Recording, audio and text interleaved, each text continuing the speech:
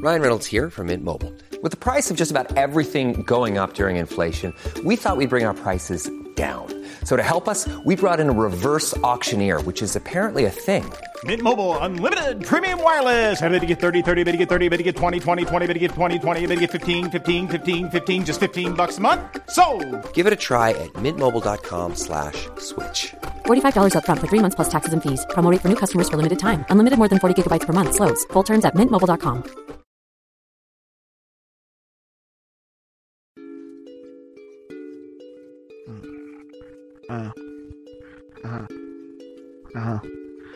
I don't care anymore, man. I really don't. I'm gonna take her to Honolulu. I'm gonna take her to Honolulu. I'm gonna take her to Honolulu. Honolulu. I'm gonna take her to Honolulu. I'm gonna take her to Honolulu. I'm gonna take her to Honolulu. Honolulu. Yeah. I wanna take you to Honolulu, baby. I wanna go on a vacation. Wanna chill, wanna sit on the beach and chill. Wanna drink Corona Beach and chill. Yeah, put the lime in the drink. Stop and think. Look at your face, man, you're beautiful. Girl, you're beautiful. Never seen nothing so beautiful. Make the beach look like it's nothing. Like it's nothing. Make everything look like it's nothing. Girl, I love you. Girl, I love you. I didn't know this till now, but I love you so much. I want to be with you forever and ever and ever and ever and ever and ever. Wait. I'm gonna take her to Honolulu. I wanna take her to Honolulu. I wanna take her to Honolulu. Honolulu. Yeah. I wanna take her to Honolulu. I wanna take her to Honolulu. I wanna take her to Honolulu. Honolulu. I remember back in the day when I used to work and get paid. I spent my whole check on you, girl. You were my whole world. My voice is kinda fucking trash, but you didn't give a shit about that. We used to light it up and burn ash, but now you're gone and I'm here all alone. My life is nothing but a poem. Yeah, da da da da da. Yeah. I wanna take her to Honolulu, Honolulu, Honolulu. Wanna take her to Honolulu, Honolulu. Yo, this is for everybody who's in love right now, man. This is for everybody. I want you to tell that special someone you want to take her to Honolulu, dog. Y'all go on the beach and fucking chill, man. This is for y'all, man. We love, one love. That's it. That's all we gotta do for man. We just want to show everybody that we mean everything to everybody. Everybody's somebody, somebody. Everybody, somebody's everything. Thank you for the support. Peace.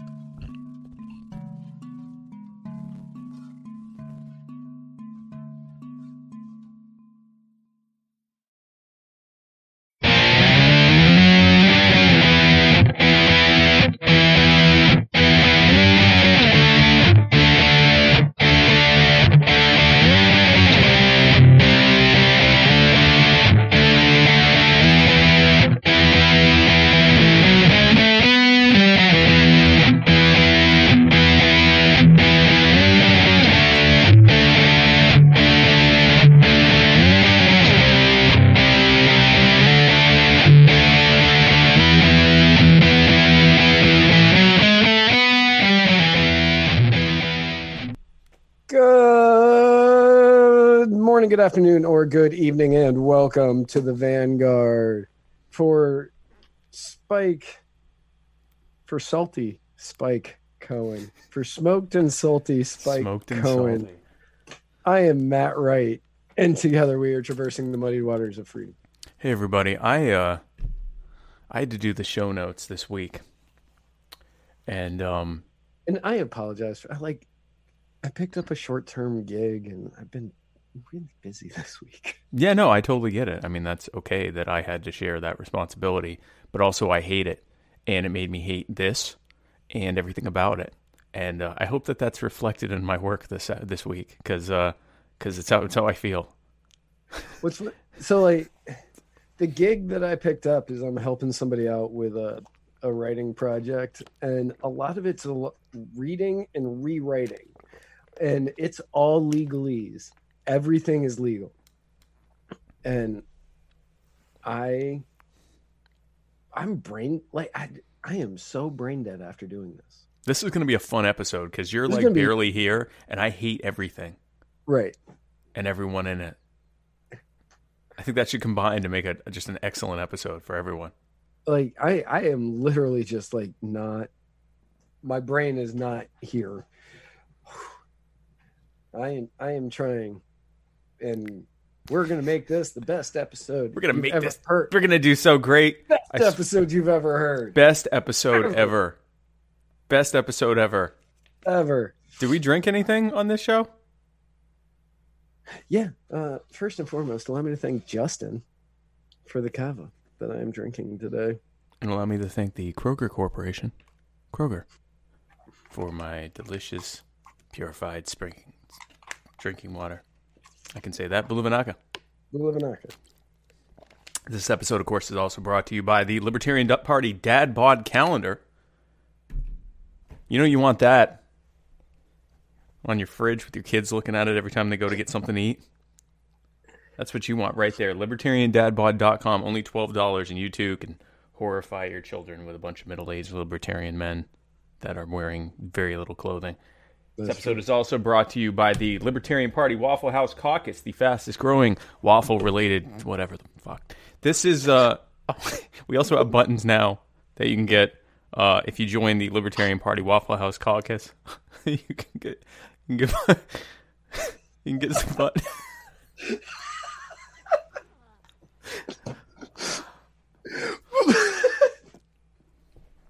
Okay.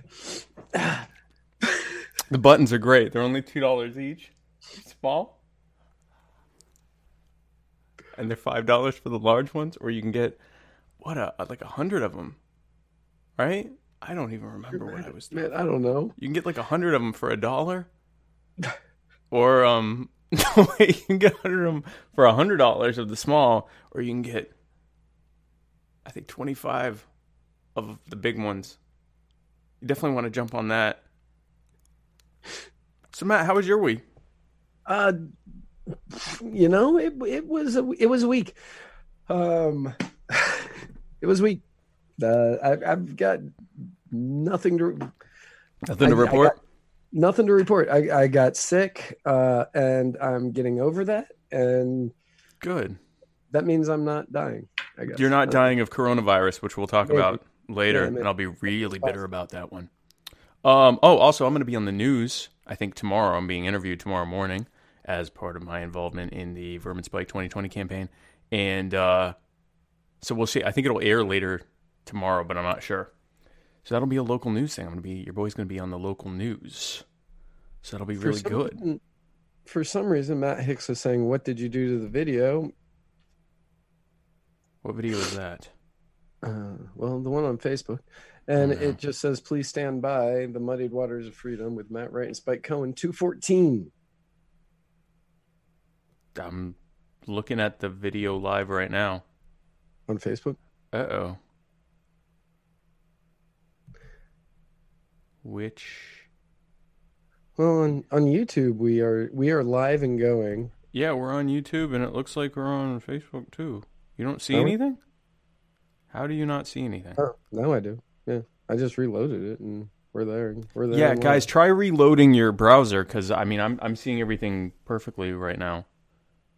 And if that doesn't work, you can scoot your happy ass on over to Float, where we are coming in. Nope, we're not on Float. We're not on Float. Yeah, we're not on Float, but okay, all right, good. It's running now. I was going to say, yeah, it should be working fine. So speaking of unexpected things, yeah, a Tennessee man, Matt, was in court for drug possession. This is a great story. I love this story. This is amazing. This is our hero of the week, by the way. Right, hero of the week. Hero of the week, Mr. Spencer Allen Boston, Tennessee man, was in court for drug possession, and he was accused of lighting up marijuana in front of the judge to plead his case that the drug should be legalized. Spencer Allen Boston was in a Nashville, and by accused, I mean there's video of him doing it, which we're about to show you. Now, Spencer Allen Boston was in a Nashville court on Monday to discuss his case when he began talking about how marijuana should be legalized, and then he reached into his pocket and pulled out what appeared to be a joint and lit it with a match and began to smoke it right there. And bailiff not terribly happy about that. Immediately gets arrested. Immediately gets arrested because it turns out that that is actually illegal. And he did it in court. And so he's now our hero. And he's being charged, oddly enough, with possession of marijuana. I feel like there'd be other charges there. There may be other ones. Here's the thing. If he were in Georgia, he could hire Catherine Bernard and get off of these charges, and she would have him found not guilty, or the prosecutor wouldn't show up. But sadly, he's not in Georgia. He's in Tennessee. And in all fairness, that would be that would be a testament to her skills, since he did it in a courthouse. He did do it in the actual courthouse. Right. Oh, and witnesses said that it smelled very strong. Which would make sense, because he lit up marijuana in a small room. Good to see he also wasn't skimping on what kind of weed he was using while lighting up in a courthouse. No, if you're going to do it, you're going to do the good stuff. Yeah, like you're not going to go to jail on some, Reggie with a bunch of stems in it. Like you're going to use some really strong stuff. Right. You want to use the best. Especially because whatever you were able to smoke before they arrest you is what you're going to be able to use for the next few days. That's about what you'll be able to ingest until you get out later that month or week. He's still in jail. So shout out to him, our hero. And he definitely did that. And that's a very interesting thing. Speaking of people who are publicly they did a thing. Suspected agent of the Saudi government attempted to kidnap a regime critic of the regime on American soil. His name is Abdulrahman Al-Mutari. Matt? That's his name. Oh, Abdul Rahman Al-Mutari. You guys know Abdul Rahman Al-Mutari. That's him right there. He said the FBI saved him from becoming the next Jamal Khashoggi, which is good for him. He's a 27-year-old comedian and former student at the University of San Diego. Has a huge social media presence. He used social media to criticize the Crown Prince Mohammed bin Salman over the murder of Khashoggi that happened back in October of 2018. An unidentified Saudi man accompanied Al-Mutari's father on a flight to collect Al-Mutari against his will and bring him back to Saudi Arabia. Al-Mutari says, the Saudi government realized I was a threat, and revealing for the first time an ordeal that might have culminated in a whole new crisis, the kidnapping and rendition of a Saudi dissenter on American soil who's actually an American citizen, I believe. Anyway, the FBI broke up the plot, and he said, if I go back to Saudi Arabia, I'll be killed at the airport. Now, I know what you're thinking. There's no possible way that the Saudis would do any other brazen thing in the last few weeks. Well, that's simply not really. In completely unrelated news, the UN has called for an investigation into the Saudi government after media outlets, including CNN Business, reported that a forensics team hired by Jeff Bezos, pictured here, discovering that he is being hacked by the Saudi government. His mobile phone had been compromised, and that the hack originated from an account controlled by bin Salman, the Crown Prince. They had medium to high confidence that this had happened. Now, here's the funny part about this story. The way he got hacked was the Saudi prince sent him a WhatsApp message, because he's WhatsApping the Saudi prince, and it had a video of his it had a video about him talking about how great the Saudi economy was, and it also had a picture of, I did not put her name, the woman he was having an affair with, Lauren. Oh, the news reporter. Yeah, and this was before that news broke. Oh, yeah. So that was a little concerning to Bezos. I think this was actually a photo of him seeing that for the first that time. could be. Yeah. Oh, crap, my wife might find out about this. Yeah. Yeah, probable humanoid Jeff Bezos there discovering that he might be found out as an adulterer. So then it turns out that in that video, directly from the Crown Prince, was some kind of malware that hacked his phone. Which is just some serious... I don't know what the Arabic for chutzpah is. I would assume it probably sounds a lot like chutzpah. Yeah, I was going to say it's probably pretty close. It's probably chutzpah. But they have it. And they definitely have it in spades.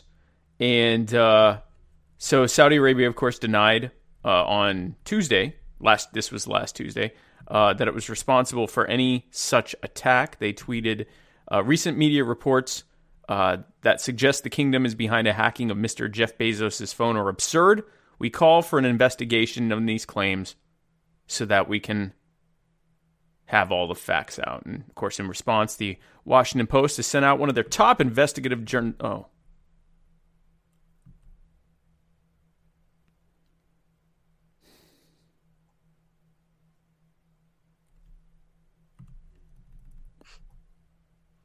So speaking of terrible things, yeah, that are happening in other parts of the world.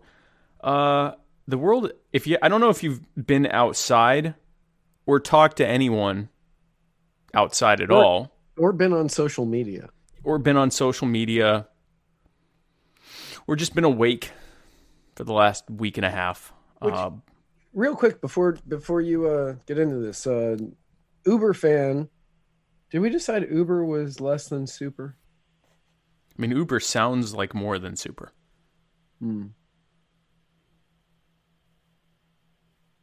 One step under super fan, Casey Neff, had no idea about the coronavirus, which is what we're about to talk about, until yesterday. And I just applaud her for that. Really. Good for you. Yeah, that's proud of you. Yeah, no, that's impressive. Because that's how much you should care about this. That's also true. But that meant that you didn't see a meme, a news report, none of it. That means your mental health is much better than mine. She works in HR. Probably not. Okay, well, yeah. Oh, then probably not. She's too busy with that mental health problem. So, breaking news for Casey Neff. The world is currently experiencing a global pandemic of fear and paranoia upon hearing the news of an outbreak of the newest hot new virus, the 2019 NCOV coronavirus, Matt. Yes. The coronavirus. The coronavirus. That's the one that makes you throw up a lot in the morning and have headaches and not want to get out of bed and eat greasy food. It's a flu, yes. So, the 2019... Very similar to a hangover. It's a long hangover that might kill you. 2019 NCOV is a coronavirus that's related to the SARS and MERS. I missed MERS. I remember SARS. I remember SARS. I don't remember MERS. MERS was the Middle Eastern version. That's what the ME in MERS is. MERS. It was carried by camels. That's not a joke. It was literally carried by camels. Was it on the hump or? I think it might have been like in that gap between the hump. Good place to carry something. That's what I'm thinking. Like that's where you would carry. Right. Yeah, something. I mean, I kind of would assume that you would want to do it like on top of the hump just for display purposes, but it's not going to be the best for. Right. The utilitarian method would be in the curve part. Right. That you sit on, and then it. Yeah. Is that where you sit? Yeah, don't you sit in between the humps? I don't know where you sit. I have no idea. Like, guys, where do you sit on a camel? The only people I've ever seen riding a camel have been cartoon characters, and they always sit on the hump. On a camel. The journalists are on top of the hump. Yeah, on a Bactrian 2-humped camel, you're saddled between the humps. Mm. So that would make sense. That's where your most sensitive areas would be right where that is. And so within it. So this is related to SARS and MERS outbreaks. It is expected to have started in the Wuhan province. This pictured here. The Wuhan people. Wuhan. Got you all in check. The Wuhan. Yeah. So it's a result. It's expected to have started as a result of locals and tourists eating infected wild animals, most likely bats. I'd like to experience a level of fearlessness in my life, Matt, where I travel to the Wuhan province of China and say, I want to eat whatever lives in the woods here.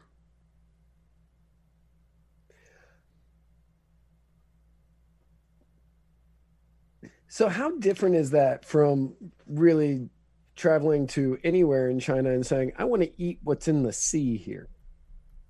That's an excellent point. Matt, I guess I want to have the bravery to eat Chinese food. Go to China and eat? To just go to China and eat anything that isn't prepackaged from somewhere else. Right. Or to ride a 2-humped camel. Well, in the Middle East. In the Middle East. Which, I mean, let's face it, that's where you would do that. And the coronavirus, which, of course, has spawned many a great meme. Mm-hmm. Many a great meme. About during Corona, yeah. Yeah, goes really well with Lyme disease. God. It has made its way to the United States with, I think, like 4 confirmed cases. Yeah, 5 people. So it's Is it 5? It's 5. It's 3. It's 5 total. Is that in the notes later? That 5 people. Look at that. Yeah, yep. It's in the notes later. Look at that. For anybody who's watching, I didn't have time to even read these. It's just as well. I want you to be as surprised as everyone else watching this. It's making it really interesting for me. Yeah, usually you know exactly what's going on, and now you're just like, oh no. Yeah, now I'm just kind of like, But yeah, 5 people. And did you write in the notes anywhere about what the similar to okay, yeah, you did. The symptoms. The symptoms to this thing, I'm just doing this off the top of my head: sore throat, headache, fever, coughing, runny nose, and then 2 others that I can't remember off the top of my head. And I experienced all of those this week. We called it a cold. Yeah. Turns out it's a virus. So as of a few minutes ago, when I checked the "Lose Your Damn Mind Watching This" chart for the rest of your life chart.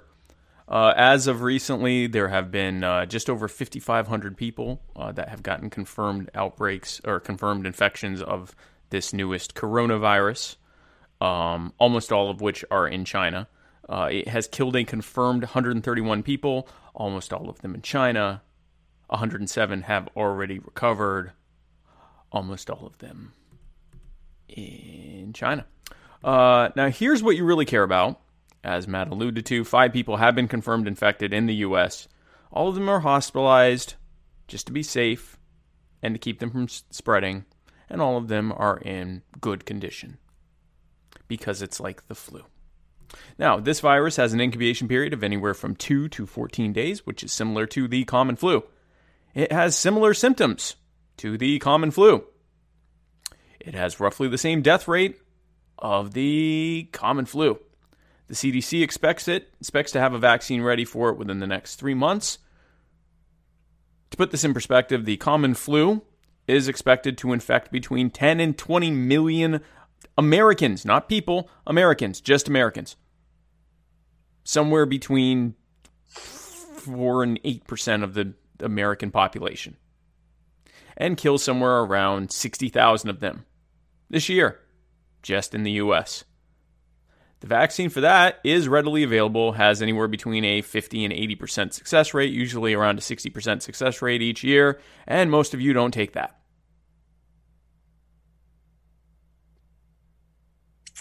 So, and it's just so everybody knows, alcohol kills it. So if you still drink, which I don't, but if you still drink, you have the vaccine. Yeah. So people are watching this and things like it and freaking the fuck out. Because why wouldn't you? Oh, look at that red dot. It's getting bigger. Oh my Lord. Look at that orange thing on the bottom. Lots of people are dying of this thing. That's very scary. Even though it's almost identical to the common flu. It's just new. And it's spreading fast because there isn't a vaccine yet. But most of you don't take the vaccine for the thing that's way more likely to kill you. I mean, put it in perspective. If they did one of these charts for the common flu, the whole damn thing would be red. And all the numbers on that would be a ticker tape. It would just be constantly going up. If you had, a U.S. chart and you said where the hot spots are, it'd be, the hot spot is here across the entire U.S. Where you go outside every day and shake strangers' hands and frickin' use the bathroom at Walmart and then don't wash your hands.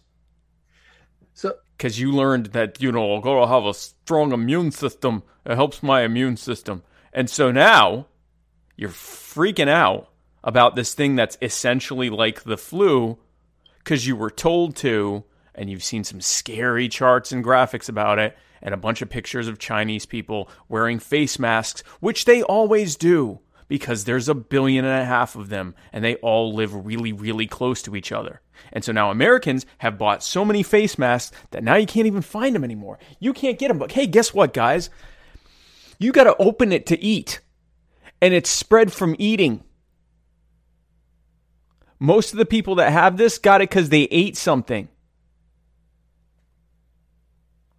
So the face mask isn't going to do anything because you can't eat through a face mask except by opening your face mask and eating, which renders the face mask inert in that moment. Did it not transform to people? It can be spread by human transmission, primarily from hands and food. Okay. Now, in my lifetime, we were going to die from multiple different diseases. Ebola was recently. I think that was last year. Yeah, we're going to die from Ebola. We're all going to die from Ebola. The swine flu. Swine flu, yeah. Mad cow. We were going to die from mad cow. Mad cow. There have been so many scares. Like so many that literally those are the ones I can remember. And I know there are more. But you don't. You don't, because this is what the news needs in order to report.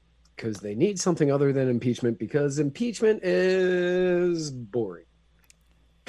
Impeachment's boring, and all of the other stuff that actually matters and will probably kill you is old hat because you already knew it.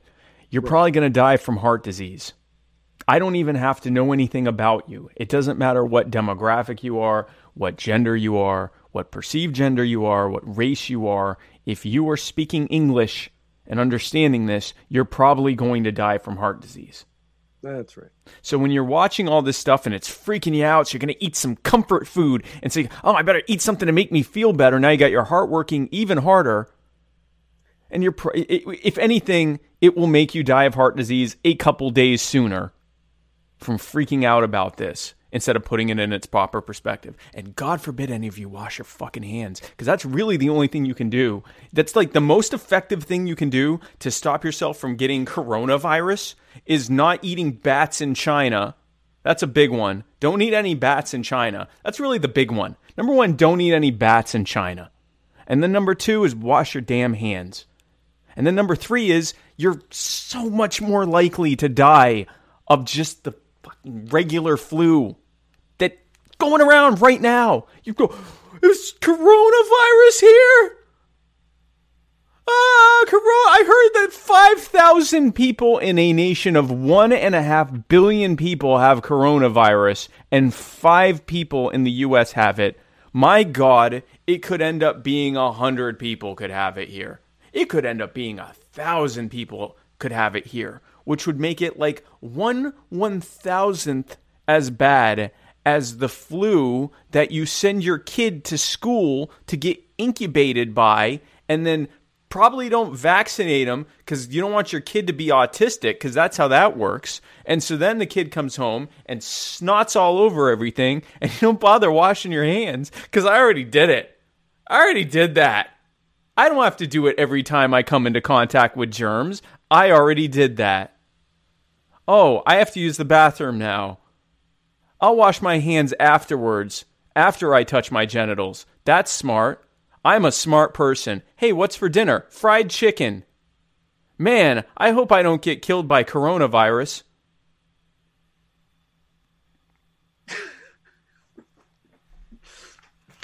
Real quick, in the comments, Matt Hicks Let's look at the says comments here. that he started a fight with a camel, a fist fight with a camel at the Berlin Zoo. Right, I know. Like, I only heard about a third of what you said there because I was trying to picture Matt Hicks fist fighting a camel. If there's anyone I can picture Just trying to start fist fighting a camel, yeah, it would be Matt the Hicks. newest addition to the Vermin Spike 2020 campaign, Matt Hicks. I believe that. I believe you, Matt. I wouldn't believe that for most people. You, I believe that. If you're still here, please tell us why that happened. Yeah, I would love to know more. We need about backstory. Because I can guarantee you that's better than anything in the show notes. I guarantee it. Guarantee it. I guarantee it's better than anything I have written here. I promise everyone that. I swear to you that that will definitely be better. So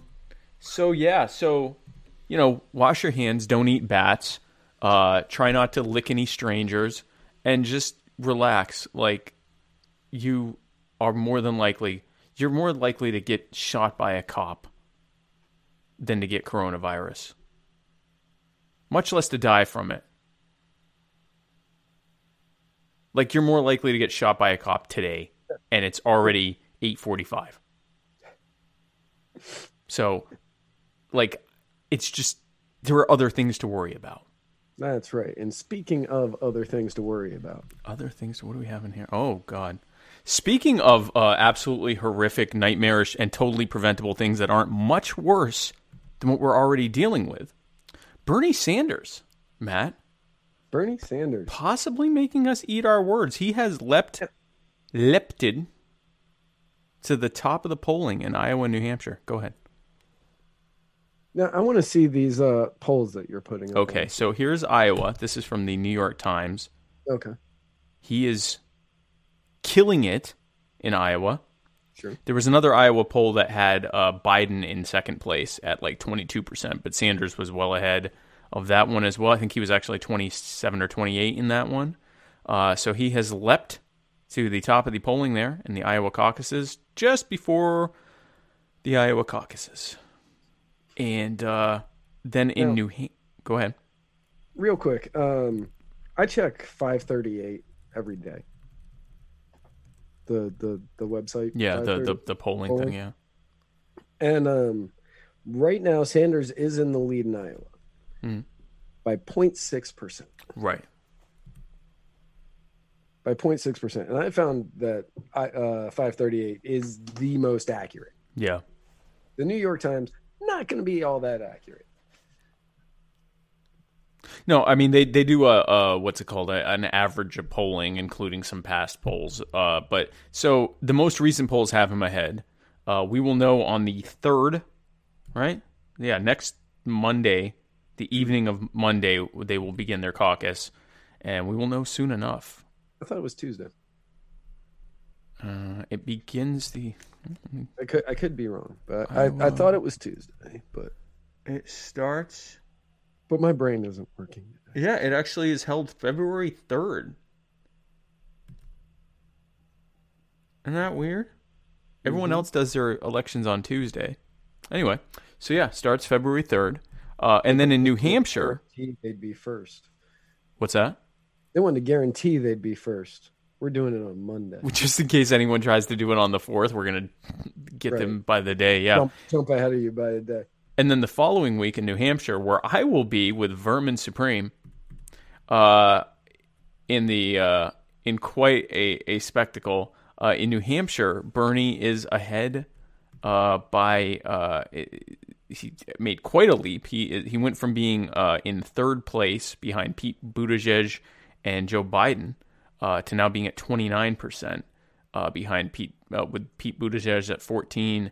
Pete Buttigieg at 17, Joe Biden at 14, Warren at 13. She has completely cratered after her absurd allegation. If you have us defending Bernie Sanders, you have made a major miscalculation. Now, I would say that because of Elizabeth Warren and Hillary Clinton, that's why Bernie's gotten this boost. Yeah, no, yeah, his enemies either wanted him to win or are total morons, because between Hillary saying that no one likes Bernie last week and Liz Warren claiming that, Bernie told only her, the only time in his life, that a woman can't be president. Hillary then backs it up and says this is a patterned behavior. Yeah, pattern behavior. Pattern behavior. Yeah. And now we see the results of that in New Hampshire and in Iowa. The most unlikable woman in the world.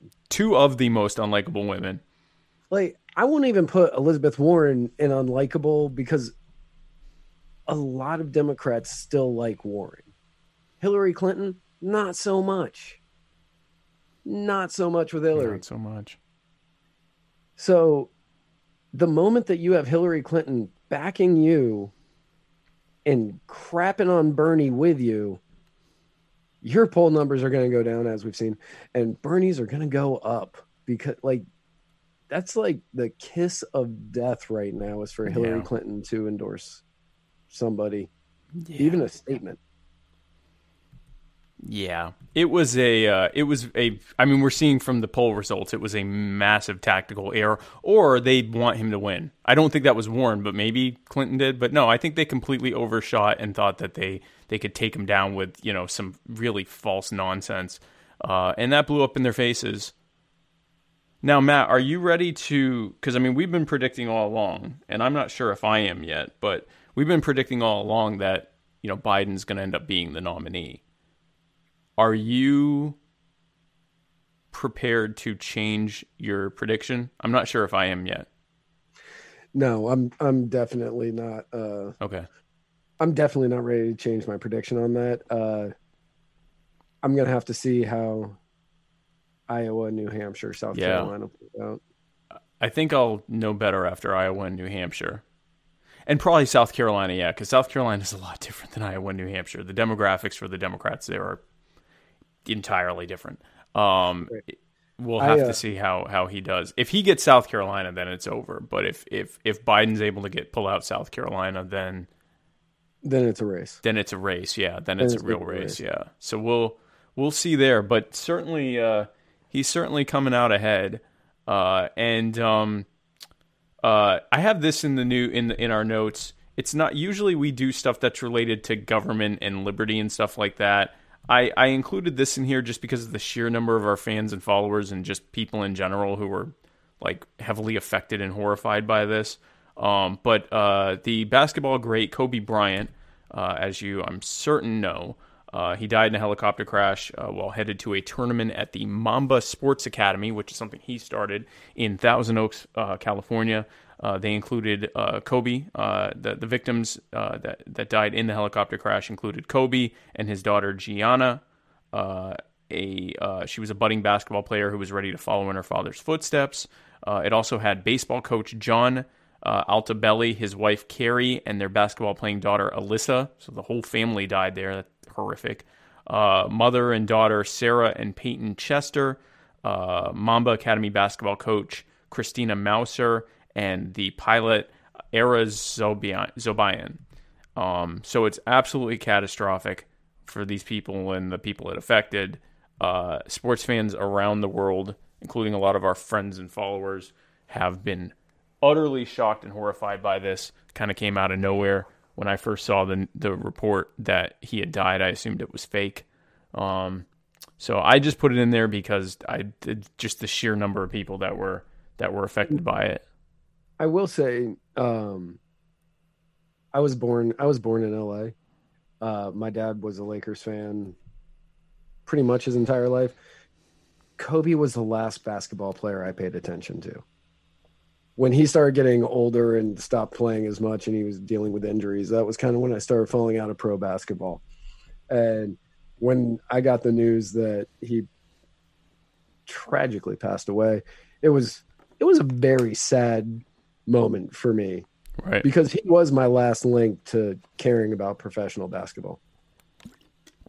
Yeah, and for those who know me, I follow the last half of every professional sports tournament. So like I watched the last half or even the last quarter of the World Cup, and I watched the last half of the Super Bowl. Sometimes I'll watch the halftime show. I watched the last half of the NBA Finals. I watched the last two innings, or I guess the last inning of the of what's expected to be the final game of the World Series. I'm that guy. And he's one of the few names I actually knew, and he was incredibly impressive, obviously. And there are people that can say that far better than me. So obviously a terribly tragic thing. Any situation where a father and daughter die together is, incredibly tragic for the family surviving them. And I mean, the other one with the Altaberries, who it's the whole family died. That's just freaking terrific. That is an awful tragedy. Yeah, no, it's the way around. Yeah, for both basketball fans, for the family of the Altabellis, for the entire team that Gianna and the Alyssa. That's her name. That Gianna and Alyssa played for is, they lost the coach, the Mamba Academy coach. This entire thing is very sad that it happened. And just real quick, a lot of people have been on social media, and everybody's been this outpouring of support for Kobe Bryant. Right. This outpouring of support for Kobe Bryant. Mm-hmm. And you always get that one guy in the comments. That one guy who's like, yeah, but what about the other people who passed away? And I'm not taking anything away from the other people that passed away. I'm not taking anything away from the Altabellis or the Chesters or Christina Mauser or the pilot. No, of course not. But if Kobe had not been on that helicopter, not a single one of you would have heard about this. No, of course not. Not No, and one of you would have heard about it. And that's the thing. Like, it's okay that there are people who are famous, and when they die, it affects us because we've known. They don't know us necessarily. They usually don't know us, but we knew them. And so, it's not like we burst into, tears and can't move on in life, but it's, it affects us. Like, when Robin Williams died, I was a mess for like the better part of 2 days because he was one of my favorite comedians. I wanted to meet him. And so when I heard that he died, especially that he died in suicide from, severe depression that may or may not have been brought on by medication he was taking. Like, that was a horrifying thing. It was very, very, yeah.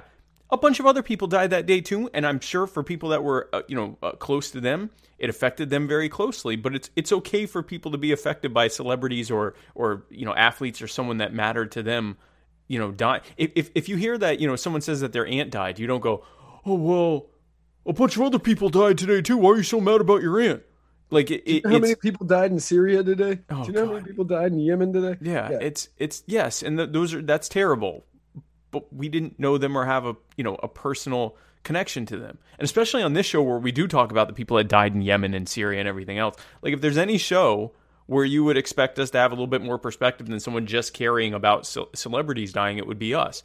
It's okay to care that someone that was prominent that you knew about died, especially like there are people that looked up to Kobe. Kobe was the reason that they, got into sports. He was an inspiration to them to do stuff that wasn't even related to sports just because of his tenacity and his, his work ethic and everything else. Like, it's a great thing.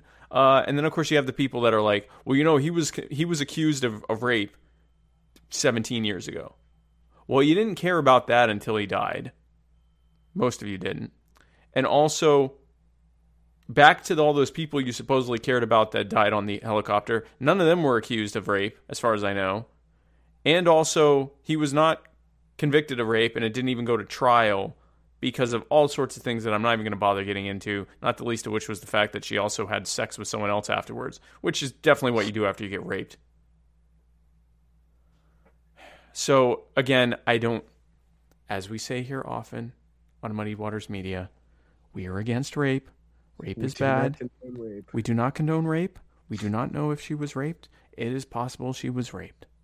We will never know if she was raped. We know she had sex with someone like minutes later.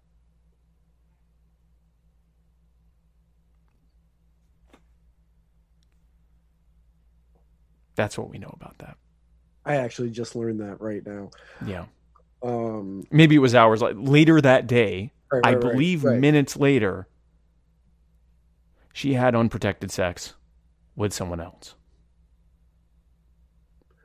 I knew that she refused to testify, and that was why charges were dropped. Possibly because they might ask her why she had sex with someone minutes later. That could be.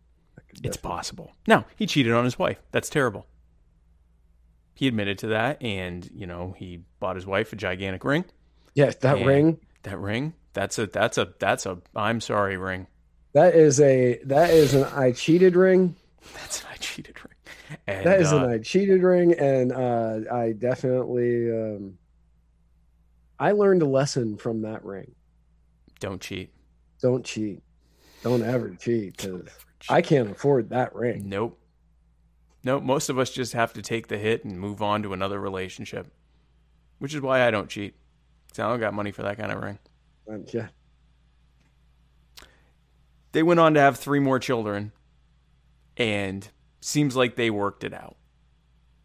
So I'm not going to spend a tremendous amount of time on that.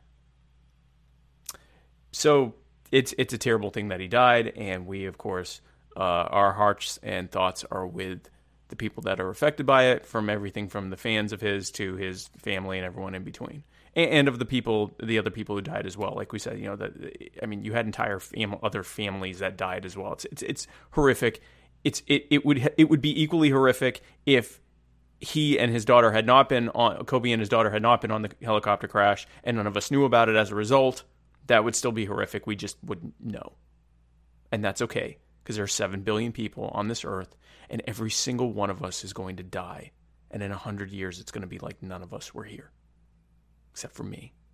Because I will have been the vice president. And even then, I'll be a footnote. So, here's something cheery. We've got some calls from personal injury attorney Chris Reynolds, attorney at law, for our personal injury attorney Chris Reynolds, attorney at law anchor call-in moment. Matt? And just for everybody else out there, this is not just for Chris Reynolds. You can also call. Any one of you can do this. Any one of you can. It's easy. You just go to anchor.fm/muddied waters and you hit a button. Yeah, you hit like the leave message button. That's the one. You hit that leave message button. Hold on. I can tell you exactly what the button's called in just one little, okay. So there's 3 buttons. One is listen on Spotify. The other one is support. If you want to press that and drop us a couple pennies, that'd be nice. We would not be mad about that. We would actually be not mad about that. And then there's a button that says message. You press the message button, and well, I pressed it, and it says nice try, but you can't send yourself a voice message. So, but if you press it, then you get to send us a voice message. And so these are the voice messages. We got 4 of them, including 2, not 1, but 2 AOC Millennial Minutes, the first of which I'm going to play right now. Personal injury attorney Chris Reynolds here with your AOC Millennial Minute. So this was a short one. And if you all have discussed this and I don't know or didn't hear, I apologize. But I would love to hear if Spike were to be in the Senate right now, would he vote for Donald Trump to be removed or not? Do you think that there has been, in the evidence that has been presented at this particular trial, is there enough evidence to remove or not? Thanks. Yes. Ooh, let me. Oh. Go ahead. Yes, Spike would vote to remove because he wants to remove everybody. I would vote to remove, including all of the Supreme Court justices, and put a janitor in charge who would become our king. His name is Reginald. Yep. I forgot the name, but I knew the rest. He would be our king. I want to impeach the government and replace it with, well, preferably with nothing, but as a conciliatory goodwill gesture to this do-nothing obstructionist Congress, I would compromise and replace it with the janitor, Reginald. All hail Reginald. So that answers that. Yeah, no, I would absolutely vote to convict. We're actually going to be talking about the impeachment later on in the show notes there. So we got, so here's our next one from Chris. Personal injury attorney Chris Reynolds here with your sports segment. So there's a couple things that I've been trying to figure out this week that I just can't decide on. And so I was looking for guidance from really my most trusted source, Muddied Waters Media, of course. So the first, obviously, we've got the Super Bowl coming up. And I would love your all's takes on who's going to win, starting especially with Spike. And secondly, we had the sad passing of Kobe Bryant this week. And I wanted to know from the guys whether or not the fact that he raped a girl should come into our consideration of mourning his death. Thanks. Bye. Oh my God. It's like he knew what we were going to talk about before you even wrote the notes. So, okay, well, let's start with how he wanted it. Who do I think is going to win the Super Bowl? Well, my understanding, Chris. Wait, who's in the Super Bowl, Spike? It's the Kansas City Chiefs and it's not the Ravens. No. And it's not the Patriots. No. And all of those people are in the same division, so couldn't be in the Super Bowl. And it's not the You're going to use Google. Here we go. I'm apparently not the only one to ask because I said, who is play? The 49ers. Who do I think is going to win the Super Bowl?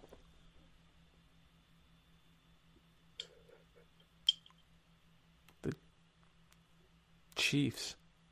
Who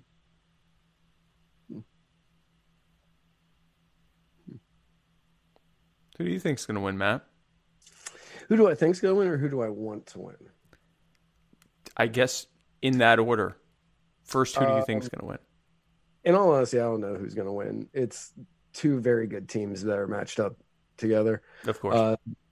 These are, like, every once in a while you'll get like that team that you don't know how they got to the Super Bowl. This is not one of those cases. Both of these teams have been consistently good this year. Both have very strong quarterbacks. Both defenses are good. It's tough. I'm not sure. Right. Yeah. Who do you want to win? I want Kansas City to win. Oh. I Me would too. like Kansas City to win. We both want Kansas City to win because Andy Reid has been coaching for a very long time and doesn't have one.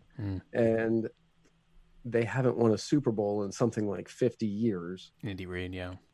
Well, the Chiefs. Andy Chiefs. Reid's never won one. Right. And the Chiefs haven't won a Super Bowl in like 50 years.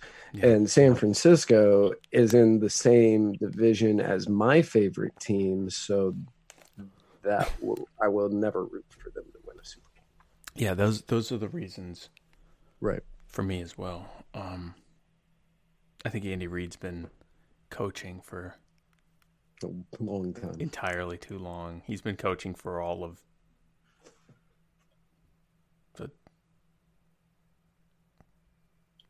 just a long time. Just a long time. He's been coaching just for a long time. Chris Reynolds is laughing at you in the comments. I don't know for how long Andy Reid's been coaching. If I had to guess, it's probably 25 years. That's what I was thinking. 25 years is a Yeah, long. I mean, he's been coaching. It's so long that he's been coaching. Yeah, you just and he was in blank. He was stuck in Philly for a long time. Yeah, and he got close a couple of times, and just something always happened. And Philly always choked over that 25 up until he period. wasn't coaching there anymore, and then Philly won the Super Bowl. Right. But oh, that's right, they won a couple of years ago. Yeah, they did. Yeah. Poor Andy Reid. Always the Super Bowls made, never the Super Bowl winner. Shout out to Andy Reid. So next question from Chris Reynolds. Personal injury attorney Chris Reynolds here with some Florida filler. The home state of both Matt and myself, Florida, back in 2018 enacted, I believe it was Amendment 4, that made it easier for convicted felons to eventually be able to vote once they had served their time. Since then, our governor, Ron DeSantis, has changed the definition, from what I understand, of fulfilling your sentence to include fines, court costs, and those sorts of things. And so we have arguments being made that this is akin to a poll tax on these people. And I just wanted to hear your guys' thoughts on whether or not you agreed or not. Thanks.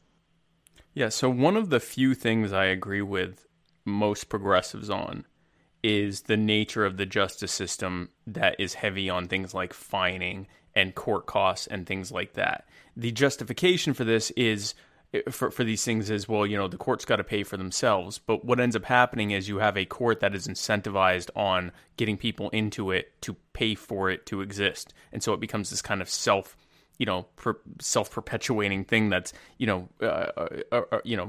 prosecuting and convicting people to pay for itself and to, have more money for them to do even more things.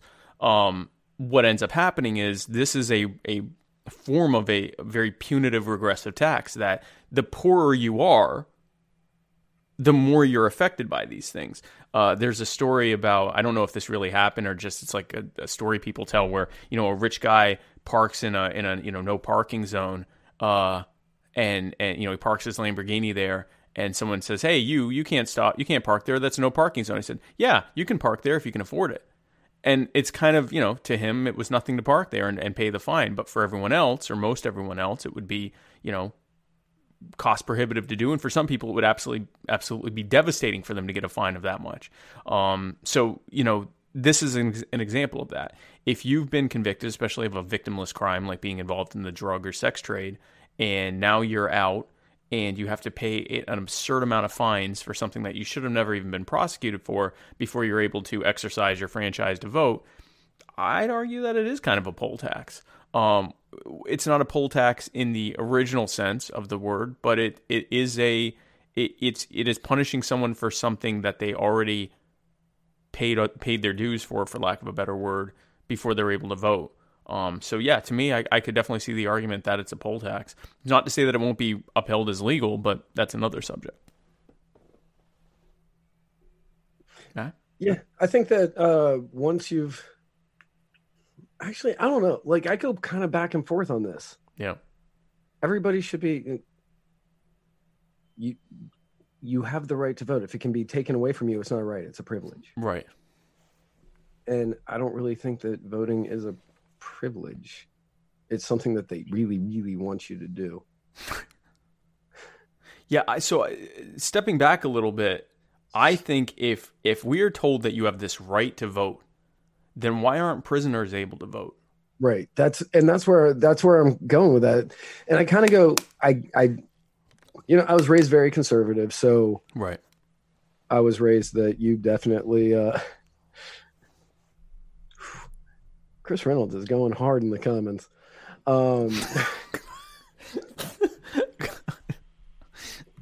That's a violation of attorney-client privilege, Chris. Yeah, right? Pretty certain I gave you that dollar retainer. Yeah, exactly. But I was raised very conservative, so anybody that was convicted of a crime, they shouldn't have the right, blah, blah, blah. And as I got older, I started seeing the world differently and realizing different things. If somebody's in prison, they don't have the same rights as everybody else, obviously. Right. You're not going to have the freedom of speech. You're not going to have the freedom of assembly. You're not going to have the right to bear arms. You probably can't keep soldiers from quartering with you. Not really sure. Many of them would say they didn't have a right to a fair trial. So that's also true. So why are they brain, come on, you can do this. So they shouldn't have, I'm beginning to get to the point that even if you are in prison, you should be allowed to vote. Why not? I'm beginning to get to that point. Because if it's a right, if it is a right, you cannot take it from somebody. Otherwise, you're just labeling it a privilege. Why? So, I mean, here's my thing. One of the arguments is there's so many people in prison they could affect the outcome of the elections. Why the hell are there so many people in prison? This is another example. And by the way, if you really want, if you're a libertarian or even liberty leaning and you want to see government brought down to size, maybe allow the people who are its biggest victims to vote. Even though you've been filled, and Matt and I both have been filled with the same propaganda about they're going to vote for murder to be legal and all that nonsense. No, they're not. What they're going to vote for is some reforms, because the vast majority are in there for victimless crimes. And this also speaks to the whole idea of why they're even in prison to begin with. We would all be a little less sympathetic to the idea of them being able to vote if the only people in there were murderers and rapists and thieves and violent people that harmed and took from people. We'd all be a little less likely. But the reality is the vast majority are in there for using or trading in an intoxicating substance that isn't alcohol, or not having the licensing to do so. Take into account Michael Edwards, who's been in prison since 1992 or something, 92 or 93. Yeah. 92 or 93 for selling cocaine to his ex-girlfriend, who had a teaspoon of cocaine. A teaspoon of cocaine. He's not. Why can't he vote? Why can't he vote? He really didn't do anything wrong. He didn't do anything wrong. Why can't he vote? Why can't if you're not going to let him out, why not at least let him vote? Right. So those are I come from the same perspective as Matt, where I for a long time was fed this kind of conservative propaganda that this is just a Democrat ploy to get more Democrat, and it might be, but it's also kind of a libertarian ploy to have government be held accountable to the people it victimizes the most. Now, in all fairness, one of the Florida stories that I was covering this week, I wasn't covering it. I was reading it. I was watching it. You covered it with your eyes. I did. I covered the crap out of it with my eyes. Was that this week, the Florida Supreme Court ruled that you no longer need a unanimous jury to send people to death. Holy crap.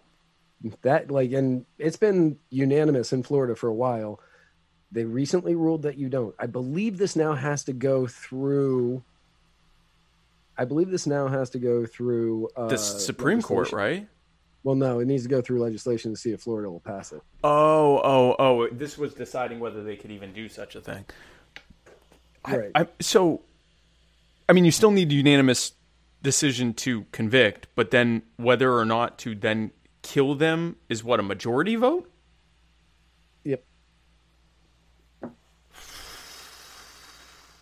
Yeah, exactly. And I've been watching that story because that one blows my mind. When you have, I think Oklahoma. Yeah. I think Oklahoma just recently got rid of the death penalty. Yeah. 22 states now don't have a death penalty. A lot of that is because of the great work from the people at Conservatives Against the Death Penalty, like Hannah Cox, who does amazing work. Amazing woman. I'm a big fan of Hannah's. Why is Florida taking this massive step back? What was the impetus for this? Where's the political will to even do such a thing? At a time when we're finding more and more people, many of whom were either executed or spent their lives in prison and are now dead, who are being exonerated posthumously by better evidence. And now that we know that, we've seen supposedly the entire. I'd have to find the clip, but have to find the story. But basically, it turns out that a lot of this evidence that they use, DNA evidence, isn't nearly as precise as they said it was. They've just had a cartel of experts saying it was, because it makes them a fortune in witness fees to be able to come as an expert witness. And so it was incentivized by the state, who used it to get higher prosecution rates. And it turns out it's not nearly as I think it was the hair evidence that isn't nearly as precise as they've claimed it to be. That's horrifying. It's not hard to convince a jury that someone's a bad guy, especially if you're claiming to have this, irrefutable evidence that turns out isn't so irrefutable. And if they've been suppressing evidence, like Kamala Harris often did for death penalty cases, this is a terrible, terrible idea. No, that's a Florida folly if I've ever heard of one. Right. It's like Florida man took over the Supreme Court. Really? And it makes no sense to me.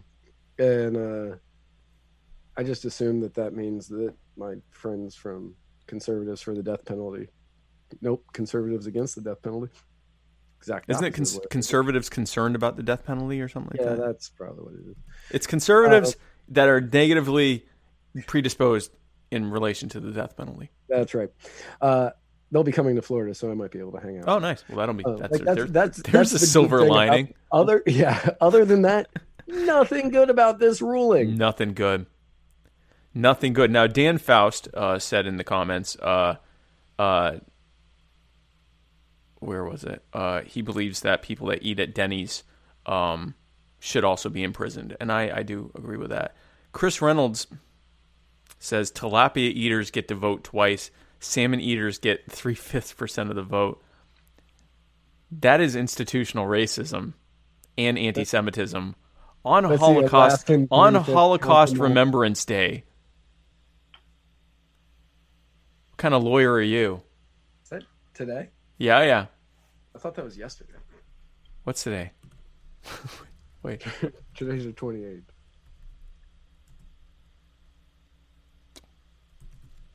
On the post-eve, we just had Holocaust Remembrance Day. And you would say such a thing. I think that actually gets you automatically disbarred. I think. Because you're an attorney in Florida. I'd have to think. Okay, so here's the final Chris Reynolds. Although Chris for Supreme Court Justice / Jester, I would support that. I mean, as long as he's subservient to Reginald, to King Reginald, I'm fine with it. That actually seems fitting after what he just did to my people. Live on the internet for everyone to see. So here's his last segment ever. No. Hold on. Personal injury attorney. No, okay. Personal injury attorney Chris Reynolds here with your AOC Millennial Minute. The second one. So I typically vote for whoever I think would do the best job, regardless of whether or not they're a nominee or they have any chance of winning or anything else, to be honest with you, because I want to feel good about who I voted for later on. I don't do the whole lesser of two evils kind of a thing or a party line thing typically. I'm a conservative when it comes to getting out of the car, especially financial type stuff. But I'm a small government, states' rights kind of guy, and so I've been having a tougher time this year than most finding somebody that I would feel good voting for. I've thought of a few, like Will Hurd from Texas, but I'd love any suggestions on that, and also your guys' opinion. Am I wasting my vote? Thanks. Let's talk about a wasted vote. I would just like to say that in my completely unbiased opinion, Chris, as a fiscal conservative and a small government states' rights guy, as you put it, there's frankly only one choice for you. And I say this as someone with no real interest one way or another. And I would say that I would vote for, if I were you, based on what you've told me, I think the perfect pick for you would be the Vermin Spike 2020 ticket. I think you should check it out. Vermin Supreme 2020 would be my pick. Matt? Who do you think you should vote for?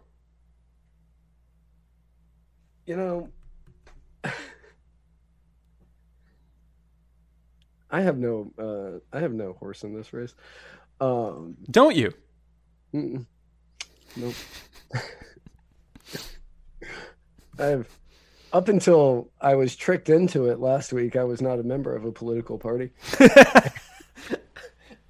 I didn't know. Yeah, now I'm a member of the Libertarian Party of Georgia, which, okay. As am I. Right? As are you. As are many other people who showed up. But I'm personally not endorsing anybody until I know who all the candidates are. I know that it's not going to be anybody on the Democratic side. And probably not going to be Trump. What about Welder or Joe Walsh?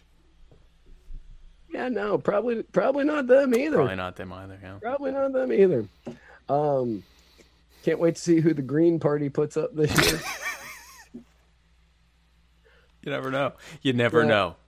The Communist Party, the American Communist Party, or American Democratic Socialist Party, whatever they call DSA, it. yeah, the Democrat Socialist. You never know. They might pull a fast one on us. They might pull a fast one.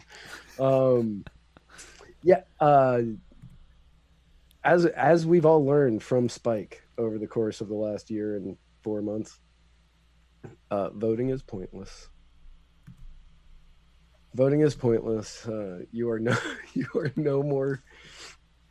What's that saying? Something about a pony is no more free that he gets to choose between a new stable every 4 years. Is that what we're saying now? Yes, something like that. I think I saw that on a Facebook page today. And we definitely want free ponies.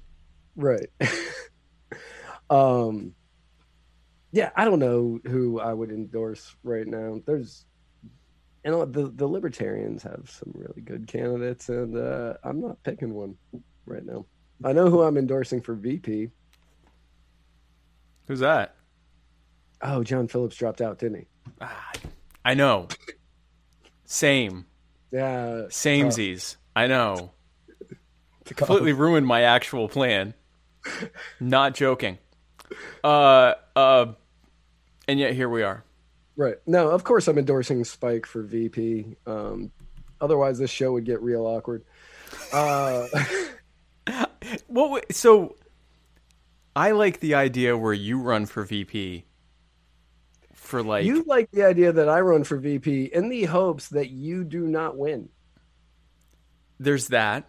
And then there's also that we could like have this really terribly awkward show where everything becomes contentious all the time, but like in a really passive aggressive way where neither one of us wants to fully commit to like actual aggression.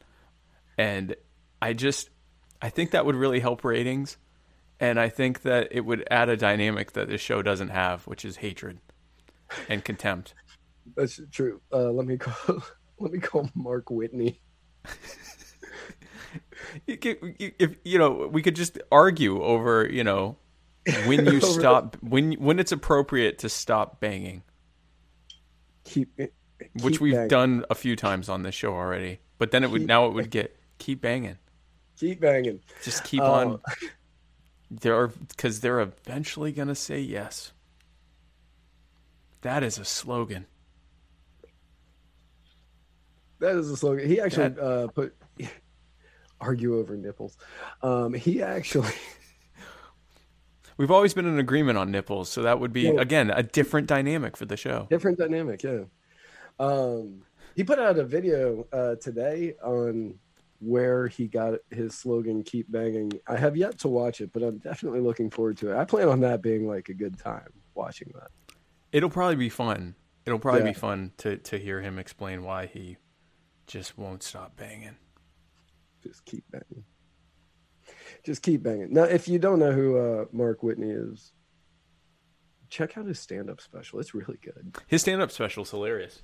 Yeah, it's really and it good. does explain why he keeps banging even as they tell him to stop. That's right.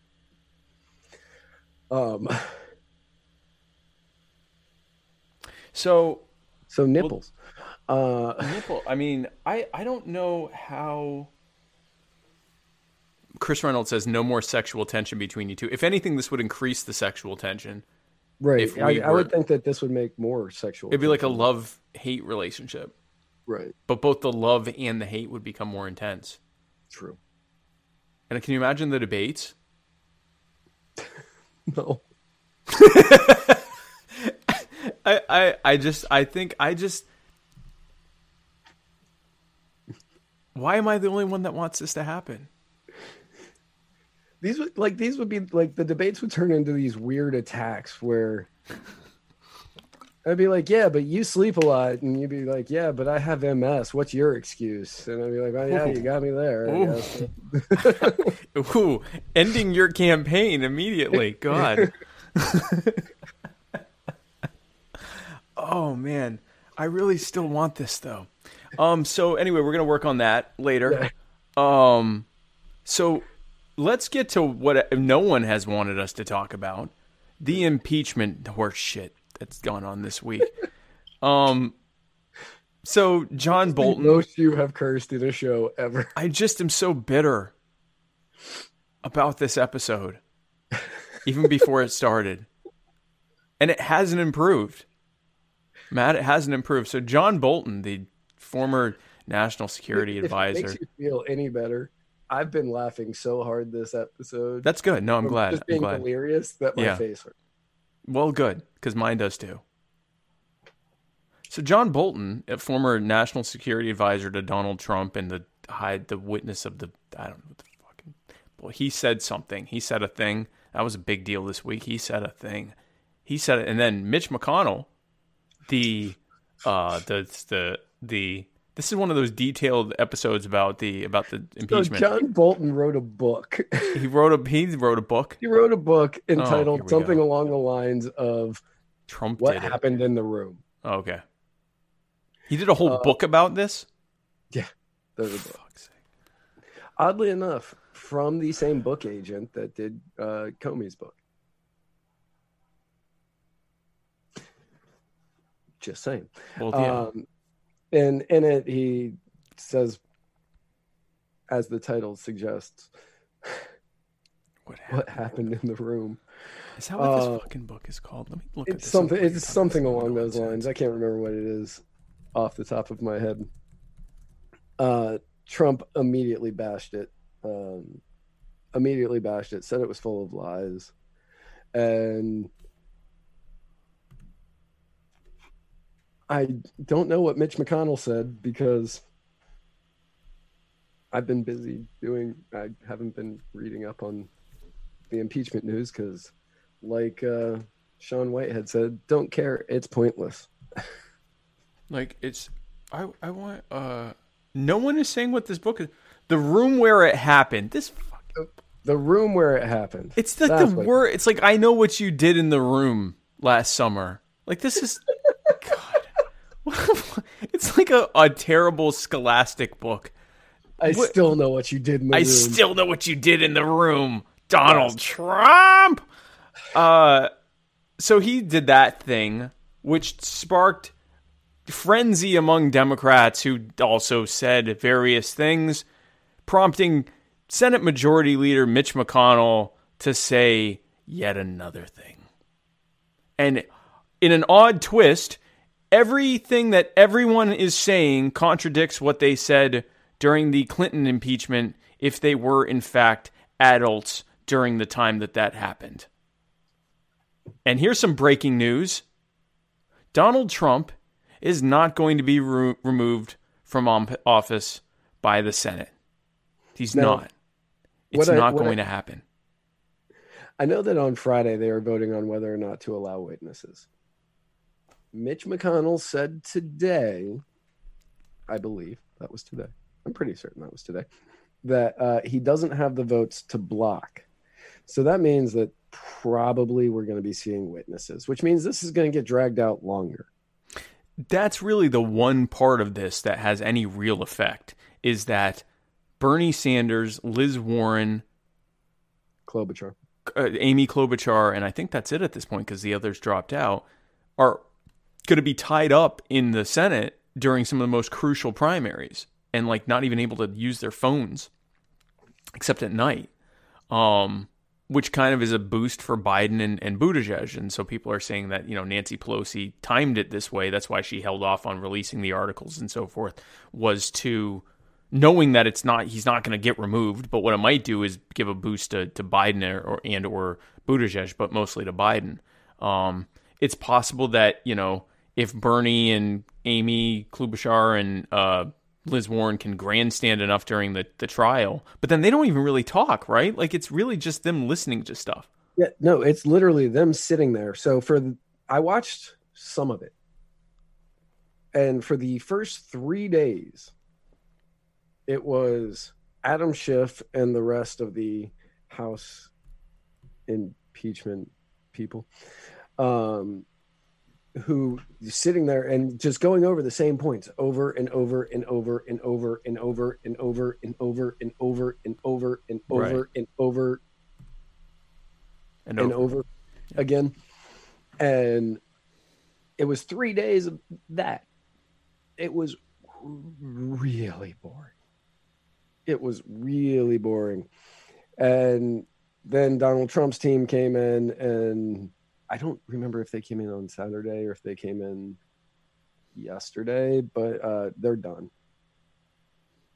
And apparently Pam Bondi, whom I don't like. She's the former Florida Attorney General, right? She is the former Florida Attorney General. She left to go be like Trump's legal person. She apparently had a great showing yesterday, and I did watch hers. And in it, she called out Biden's son a lot and basically just called him an idiot, which respect where it's due. Respect where it's due. She was explaining everything that was going on with Burisma, and she goes, and still Joe Biden stayed on the board.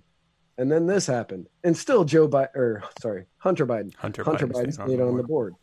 And then this happened, and still Hunter Biden stayed on the board. And I was listening to it with a buddy of mine while we were working on something, and he went, I would have run from that. I would have run from that so long ago, but this guy continues to stay. And I was like, yeah. Is he dumb? I was like, probably. Do you know why he continued to stay? Because he knew he was going to be protected. Yeah, because nothing's ever going to happen to him. And Joe Biden is possibly going to be the nominee. And Donald Trump is not going to be removed from office. And if you do not vote for me and Vermin Supreme, Donald Trump will get reelected. Here is the reality of this impeachment. Nothing's going to happen. It's true that the reason that the show notes are sparse about this is because I ran out of time. Also, I don't care. It was the last thing I put on there because I didn't care and intentionally didn't want to really put anything on there. Every word that has been spoken about this is a word that has been painfully clawed from my mouth and my life. Because it doesn't matter. Here's what does matter. Here's a Trump-related thing that actually does matter. Yep. And it's a government-related thing that really does matter. It was announced that the annual budget deficit for last year surpassed $1 trillion in 2019. In response to a question about this and the ballooning deficit for this year and budget issues, Donald Trump, noted fiscal conservative, says, who the hell cares about the budget? We're going to have a country, which definitely means something if you're stupid. You remember when Republicans pretended to care about the budget and the deficit and the national debt? Well, we here at Muddy Waters do. It was exactly one Barack Obama ago. That is now a unit of measurement. Now, when I say they pretended to care, that's because they would pretend to care and then vote for every omnibus bill to fully fund the Obama administration. And now we have Democrats who are in full-on resist theater. They're going to vote to not remove Trump or to have him impeached knowing he won't be removed, to show how much they're resisty to him as they vote for every omnibus bill that fully funds the Trump administration. Donald Trump, under his administration, so his comments came just 4 days after the report showing that the deficit had surpassed $1 trillion, despite the fact that he famously announced that he would not only end the deficit, but would actually completely eliminate the national debt that is now $23 trillion. It was $21 trillion. It was actually just under $21 trillion when he came into office. Mm-hmm. He would do that as president during just his administration. Instead, he has now added $2.6 trillion to the national debt in just 3 years, which is more than Barack Obama added to the debt in his entire second term. And it's on par with how much he added in this point in his first term. Because it doesn't matter who you vote for unless it's me and Vermin Supreme. Then it matters. Yeah, That's what matters. Yeah, so many good GOPers. And I'm saying that, and yeah, exactly. Yeah, that's exactly how I said it. No, I know. Right. So many good GOPers who cared so much about the debt and cared about our deficit and cared about all just the fiscal nature of this country and how bad our spending problem is. Oh, yeah. All of them are on board with all of this. And it makes no sense. Even as they pretend to protest it. I'm dead set against this. Oh, you need my vote to pass it? Well, I guess I'll have to fold. My name's Rand Paul. Oh, I'm dead set against this. Oh, you don't need my vote? I can continue to be dead set against this. My name is Justin Amash. It's called failure theater. You know you're going to lose. And you know you may even have to bend over backwards to allow yourself to lose. But as long as you get some good, red, meaty sound bites for your liberty-ish cohorts and constituents, you can continue doing it. You're not actually going to change anything. You can just pretend you want to, kind of. Now, one of the things that is kind of sacrilege to bring up in our circles is about Ron Paul, who talked a lot about not voting for any of these. Mm-hmm. There were times that he did add riders in order to make sure that his district got money. Almost every year. Yep. Yeah, let's talk about this for a second. I wasn't going to, but Matt brought it up. So you forced me, Matt. You forced my hand. It's one of those things. It's like somebody's got to say it at some point. Yeah, he may have voted no to everything, but he was adding things to the bill because he knew they were going to get passed. He would add earmarks for his district. Almost every year he was in office, he would introduce bills or addendums to the bills or whatever that would add earmark pork projects for his district. He would introduce them. Then he'd vote against it, knowing it would pass overwhelmingly. And then he'd vote against the bill that he attached it to, knowing that would pass overwhelmingly. Now, Ron Paul is one of the people that brought me to the Liberty Movement. I am not disparaging the things he said about blowback or any of that stuff. It is absolutely terrific that he would go into Republican debates in a post 9/11 horrified America that feared, Islamofascism or whatever. And, especially Republicans who, you were either with the terrorists or you were with us. And he was going on there saying what is now increasingly popular to say, which is, hey guys, when you bomb the whole world, they start to hate you kind of. And how would you react if you were constantly being bombed every day and, being threatened to be annihilated on just part of regular political discourse in a foreign country that you had no real hope to stop? You'd probably get a little bitter too, and you'd probably support groups that were fighting against that in any way as well. Because you certainly support it when we're the bad guys doing it, so you would probably support it if we were being the good guys. That was not popular. It's not even all that popular now, and he was saying it when it was way less popular. When people like me were saying, oh, you're anti-American, you hate America or whatever. Right. I will never take that away from him. When he was in office, he would introduce pork projects, knowing they would pass, and vote against them. It's mildly disingenuous.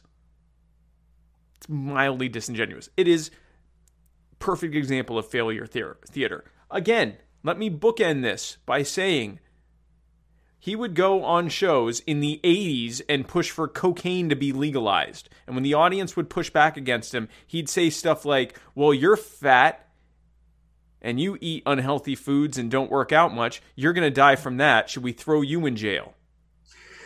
I will not take from him what he has done. And I'm grateful that he's doing those things. But when he was in the legislature, he did a lot of stuff that falls directly into what I call failure theater. And it just so happened to help him get reelected repeatedly. And as our good friend and libertarian philosopher and Liberty Clause Tom Arnold says, if he laid the groundwork for a great libertarian revival, why was he not replaced by a libertarian or liberty-leaning Republican when he retired? Why was he replaced with a down-the-line Republican? Oops. And why is his son like that? I added that.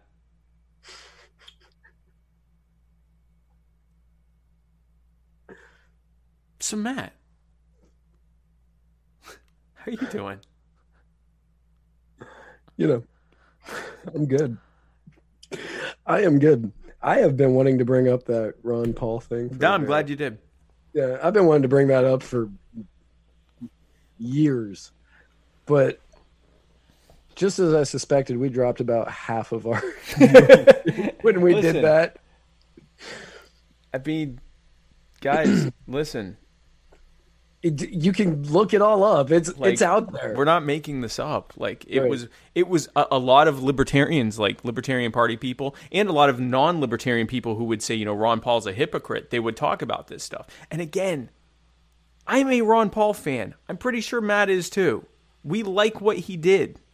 We're not taking away the things he did, but we're putting in perspective the fact that, and this isn't even really about Ron Paul, it's about the reality that when you get to the legislature, you kind of are made to do stuff if you want to stay there. You sort of have to. Yep. Which is why you have to vote for me in Vermin Spring.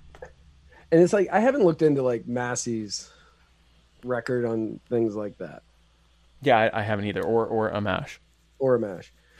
And they've also changed some of the rules with earmarks.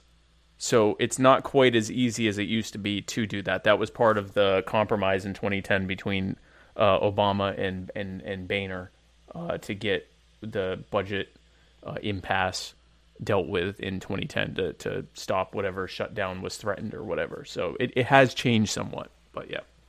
But yeah,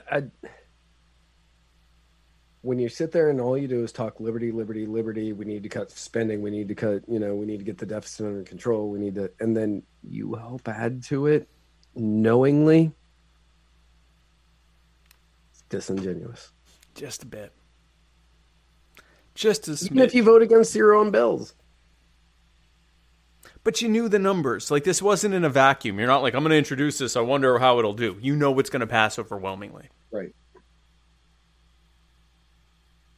You know that you're possibly going to be the only person to vote against it, or you and a small handful of people are going to be the only ones to vote against it. Just a little disingenuous. A little bit. But just a little bit. At the same time, like Spike says, there are things you have to do that'll get you reelected. Yeah, this is not a slam specifically on Ron Paul. Like, again, no. he did way more than a lot of other people did in terms of advancing libertarian arguments in a really unpopular place to do it. The Republican Party. Yeah, at a very unpopular time. At an incredibly unpopular time to do it, which was the Reagan years and then the Clinton years and then post 9/11 years. Post 9/11 going anti-war, that's a bold move. And boldly anti-war and boldly it's our fault. Or it's the U.S. government's fault. They started this. They're the bad guys. That's hard to say even now. And it's, especially as a Republican, it's nearly impossible to say it back then. Of course, some pork spending will help you. So, tomorrow, speaking of things that aren't awkward or off-putting, tomorrow I am hosting a very special debate, the Mortgage Interest Deduction Jam Live, hosted by me, Swike Cohen, featuring Sam Coppinger of Libertarian Memes for Neoliberal Teams, facing off against TJ Roberts of the Liberty Institute for Freedom and Economics, and they're going to be debating whether the mortgage interest deduction on taxes is good or bad. And knowing how much they dislike each other, I am certain that it's not going to stay just about that. No, I'm actually, most of your shows I catch later. Like, later in the week, during the day. Right. After, I wake up to you sometimes, I'm just That's like, nice. hey. I like that. Yeah. I don't think I'm missing this one live. Like, this sounds like it's going to be the most boring thing ever, which is why I made the graphic look like this. But knowing who those two people are, that graphic is actually pretty accurate. This is what it's going to look like. They might end up ripping each other's heads off. Through the internet. Through the internet. Yeah. Literally reach through the webcam and crush each other's heads. Yeah, no, Right. It's going to be very, very, very intense. And I am incredibly interested to see how it goes. This could be a very long thing, or it could last 12 minutes. Find out with me live exactly how this goes. Because I have a feeling either way it's going to be pretty exciting. It just may not be very long. But regardless, tune in tomorrow at 9:30, special time, 9:30 p.m. Sam is on the West Coast, so we have to wait for him to get home from work. Those West Coastians always trying to get you to cater to them. Coastians. And then tune in next week on Monday, possibly, for the Mr. America, the Bearded Truth with our very own Jason Lyon. And then be sure to tune in next week on Tuesday for a very special episode number 131 of the Muddied Waters of Freedom, where Matt Wright and I will parse through the week's news like the bitter people we have become in such a short period of time. And I'll be doing the notes next week. Oh, yeah. You will. I hope to God you are. I hope to God you are. So, Matt, if someone were trying to find us on the internet after watching this particular program to figure out if we're usually like this, where would they go? God, I hope they just keep tuning in on wherever they're watching right now instead of backlogging and checking out stuff from the past. But if you wanted to, you can find us at Facebook at facebook.com/muddiedwatersmedia, on Twitter at muddied_waters. You can find us on Flote, FLOTE.app/muddiedwatersmedia. You can listen to us on Anchor at anchor.fm/muddiedwaters. You can find us on YouTube at youtube.com/muddiedwatersmedia. And on Instagram, you can find us at Muddied Waters Media. And you can find this and every other episode at muddiedwatersmedia.com.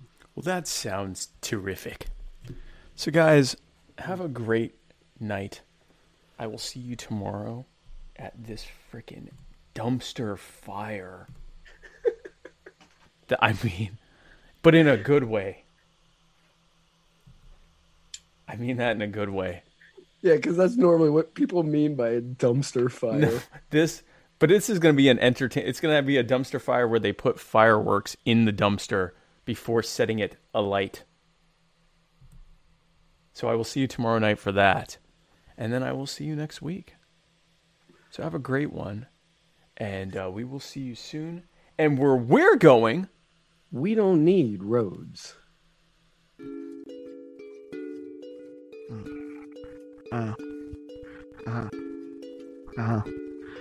I don't care anymore, man. I really don't. I'm gonna take her to Honolulu. I'm gonna take her to Honolulu. I'm gonna take her to Honolulu. Honolulu. I'm gonna take her to Honolulu. I'm gonna take her to Honolulu. I'm gonna take her to Honolulu. Honolulu. Yeah. I wanna take you to Honolulu, baby. I wanna go on a vacation. Wanna chill, wanna sit on the beach and chill. Wanna drink Corona Beach and chill. Yeah, put the lime in the drink. Stop and think. Look at your face, man, you're beautiful. Girl, you're beautiful. Never seen nothing so beautiful. Make the beach look like it's nothing. Like it's nothing. Make everything look like it's nothing. Girl, I love you. Girl, I love you. I didn't know this till now, but I love you so much. I want to be with you forever and ever and ever and ever and ever and ever. Wait. I'm gonna take her to Honolulu. I wanna take her to Honolulu. I wanna take her to Honolulu. Honolulu. Yeah. I wanna take her to Honolulu. I wanna take her to Honolulu. I wanna take her to Honolulu. Honolulu. I remember back in the day when I used to work and get paid. I spent my whole check on you, girl. You were my whole world. My voice is kinda fucking trash, but you didn't give a shit about that. We used to light it up and burn ash, but now you're gone and I'm here all alone. My life is nothing but a poem. Yeah, da da da da da.